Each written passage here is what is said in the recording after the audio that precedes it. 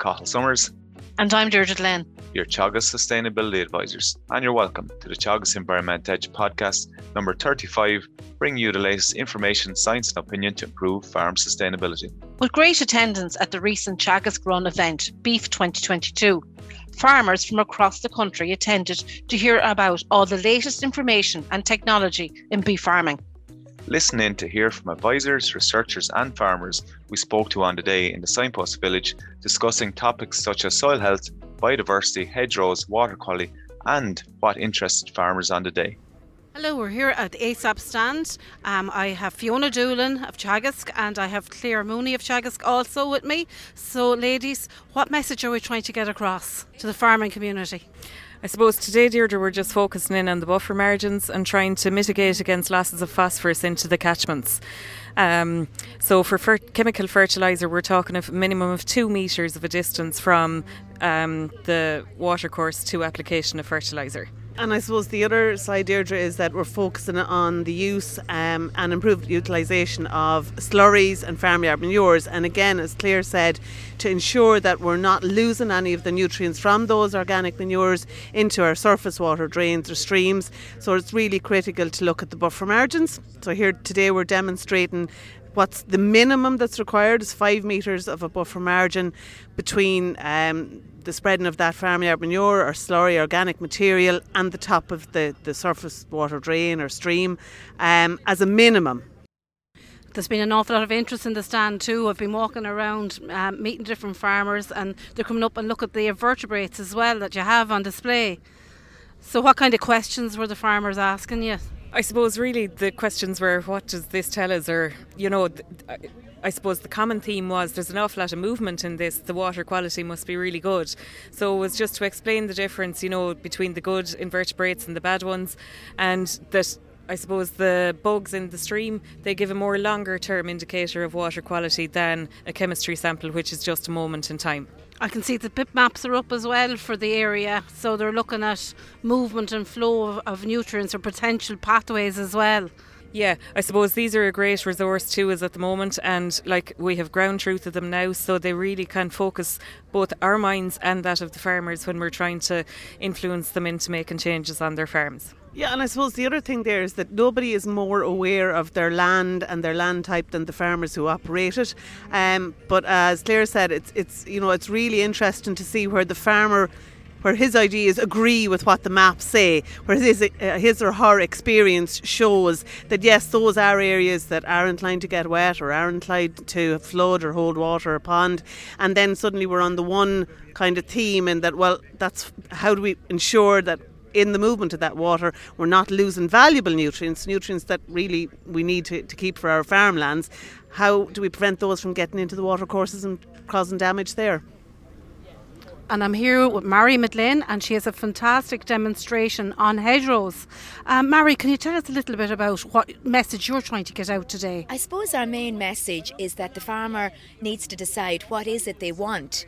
Do they want the escaped hedge to grow up to the tree line, or do they want that stock-proof hedge? Because both are excellent. But it's what the farmer actually wants, what they want. And then again, there's a different approach then based on what they want. What's the end result? And we're not saying one is better than the other. It just depends on what they want to end up with. A lot of farmers look for stock-proof hedges. So what kind of species would you consider in one of those for to be good? I suppose the whitethorn there is the all-rounder. And it's the easiest probably to work with, and they won't go wrong with the whitethorn. The trick though is that a lot of our farmers will come up and say, I planted a hedge 2 or 3 years ago and it's about so high but there's gaps at the bottom. What do I do? And there's the pause, and then you try and say, well, you need to cut it back. And that's I suppose the message. That's the hard pill to swallow. They're nervous of that, aren't they? Yes. Yes, they're nervous of cutting back to thicken up, to tiller. Yeah. And that's the key message in that without cutting it back, pruning it back to get the side shoots, you're never going to have that stock-proof hedge. Another thing I see here is you're using plastic to establish the hedge. Is there anything else you can use besides plastic, or is that the best? Well, what you're actually looking at there, Deirdre, is biodegradable. Oh, brilliant. Yeah, Very so that's good. the same as what our maize farmers are starting to use now. It looks essentially the same as your silage wrap, but it is biodegradable, and we're trying to encourage that now. And it is essential, if you're cutting back that hedge, to have the biodegradable plastic underneath it, so as that you're not having the competition from the weeds, because you need to give the hedge a chance to establish. To promote biodiversity in our hedges, what varieties would you encourage, Mary? I suppose what we'd be looking at is the whitethorn is your base, it's your main one. And for simplicity, what we're sort of encouraging now is, while you have your plants put in at the right ratio and the foot apart and the zigzag, we're encouraging maybe every 2 metres to let one of your whitethorns grow up. And it's the simplest thing, but you're letting that grow up, you're marking it, you're identifying it and letting it grow up. But look, if you want a bit of variety, you have dog rose, you have hazel, you have holly, there's lots of variation. But the simplest approach when we're ordering is to go with the whitethorn, but every 2 metres or so have let one grow up. And also encourage tree growth and maybe establish a tree every Absolutely. metres as well. And what you're doing then is you're finding that there's certain birds that like to nest up high, so you're having the biodiversity for the up high. You're covering all your angles there, aren't you? So we have Catherine Keane here from Teagasc here today in Beef2022. Catherine, how are you keeping? What message are you giving to farmers today? Well, one of the messages on biodiversity is to value what is growing wild, which is part of our native Irish biodiversity. Really important. The plants and the flora and the fauna that have been here 10,000 years are in tune with each other. So what we want to do is maintain them, let them grow, let them flower and flourish. The inconspicuous ugly ones as well as the showy ones, much more important than we our message is don't sow, let it grow. So we do not recommend sowing wildflowers. They're not wild. Wildflowers are what's growing wild naturally. Sowing flowers is a horticultural action.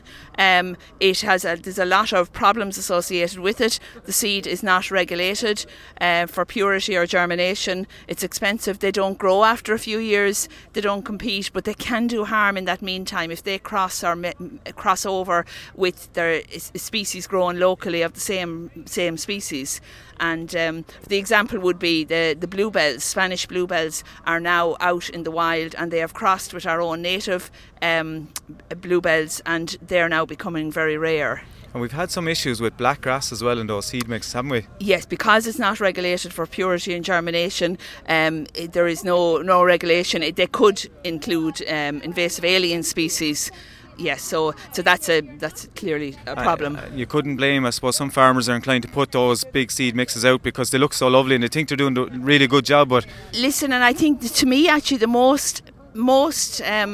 biggest problem is that it's devaluing what we have growing wild. So our exhibit here today on what I picked up this morning driving along the roadsides is to value what they are, rather than when I get the question, I have sprayed off the rubbish, where do I buy the packet of seeds? And I say the rubbish is what I want. The rubbish is what the bees and all the invertebrates want. We have a big problem if people are focused on one singular species. Biodiversity is evidence-based, it's science, and we must think of all species, not just what's best for one species, because you can do what's right for one, but it can actually do harm to another species, which is not in the interest of biodiversity. And if you did let an area of your field go, Catherine, what flowers would you expect to see over time in them naturally? Depending on whether it has been fertilised would be the main reason as to what could be there.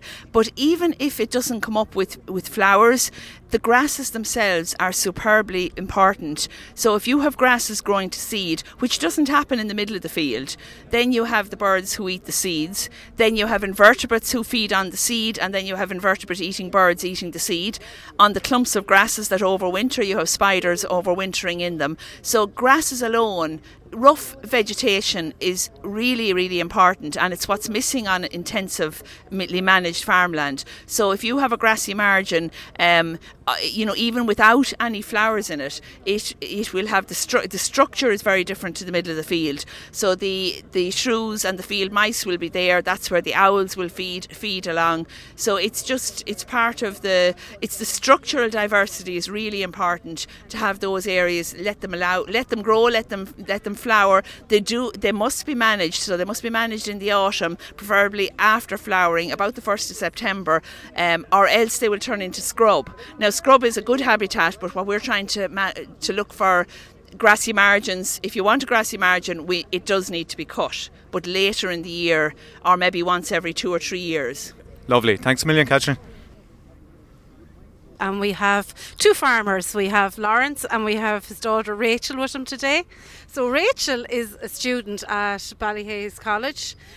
Rachel, are you enjoying the course? Yeah, I'm enjoying it very much. Oh, brilliant. And you're here at Beef 2022 today. Yeah. Have you a big interest in beef? Yeah, beef and sheep. Oh, good woman. So have you been around through many of the stands? You've just come through the biodiversity and water quality stands. Yeah. And we're just standing outside the red clover stand with your dad, who's very, very interested in clover, I believe.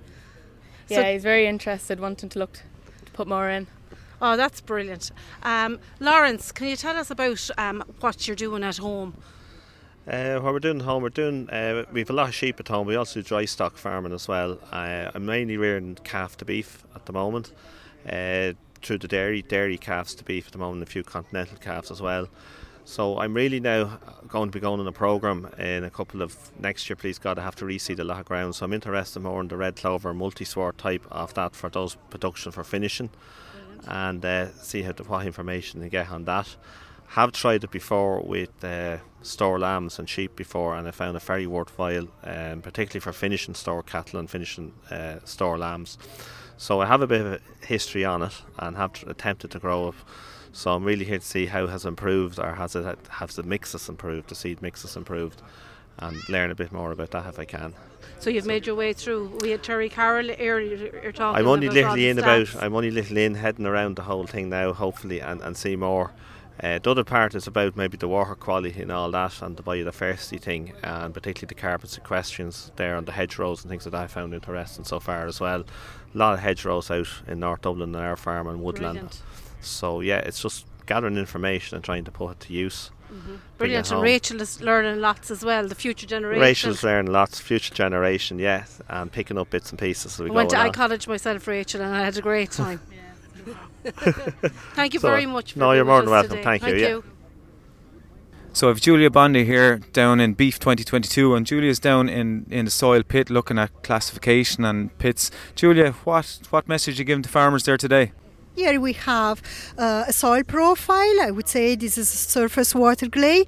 What we are trying to pass to the farmer, to the audience here today, is that you have to get your structure right. Here you can see that we have a very shallow topsoil, and also you have a compacted layer down below. Of course, what you want is to get this shallow topsoil deeper in the lower layer, so that you can get the best out of your crops. And the topsoil is very shallow, isn't it? It's probably only about 15 centimetres to 20 centimetres, and then you're into a real marly layer that water finds it very hard to get through, I think, is it? Yes, exactly, Cachal. So what we are suggesting here to improve these kind of features is that we would suggest to plant mixed species, mixed swords with a deep rooting system that they can get below this very shallow layer of 10 centimeters and trying to hit into the compacted layer. In this way you apply a mechanical action that is able to break the aggregates down, improve your structure, but with your rooting system you also release some exudates into the lower layer that will able to improve the biodiversity and the microbial community in your subsoil. And responding. Identify where that issue is, the compaction issue is. Yeah, well, the grass vest is actually a very good methodology to understand if you have a compaction problem. So you dig a block in your soil, 20 by 20 centimeters, and you basically look at the aggregates in your soil, and you can see the shape of the aggregates, the strength of the aggregates. If the aggregates are really difficult to break, it means you have a compaction problem. If the aggregates are really sharp, it means you might try to do something about it, But it's important to have a look at your soil properly and regularly and check with the time if your compaction is improving, if you have a compaction layer, or how to drive your management to actually remediate this. Yeah, I think the big problem is probably we don't look enough under the soil to see what the issue and where it is, and we're trying to fix a problem that we don't know. It's like, I suppose, going to the doctor and the doctor telling you what's wrong with you without looking at you. Yes, absolutely. So it's important to have a look to your soil and recognize the signs that your soil is giving you. Excellent. Thanks a million, Julia. Thanks so much. That's it for this episode of the Teagasc Environment Edge podcast. Don't forget to rate, review and subscribe to the podcast. You can listen on Apple and Google Podcasts as well as Spotify. And for more information, go to the Teagasc website at teagasc.ie. I'm Cathal Summers. And I'm Gertrude Lynn. Join us next time for the Teagasc Environment Edge podcast, signpost to farm sustainability.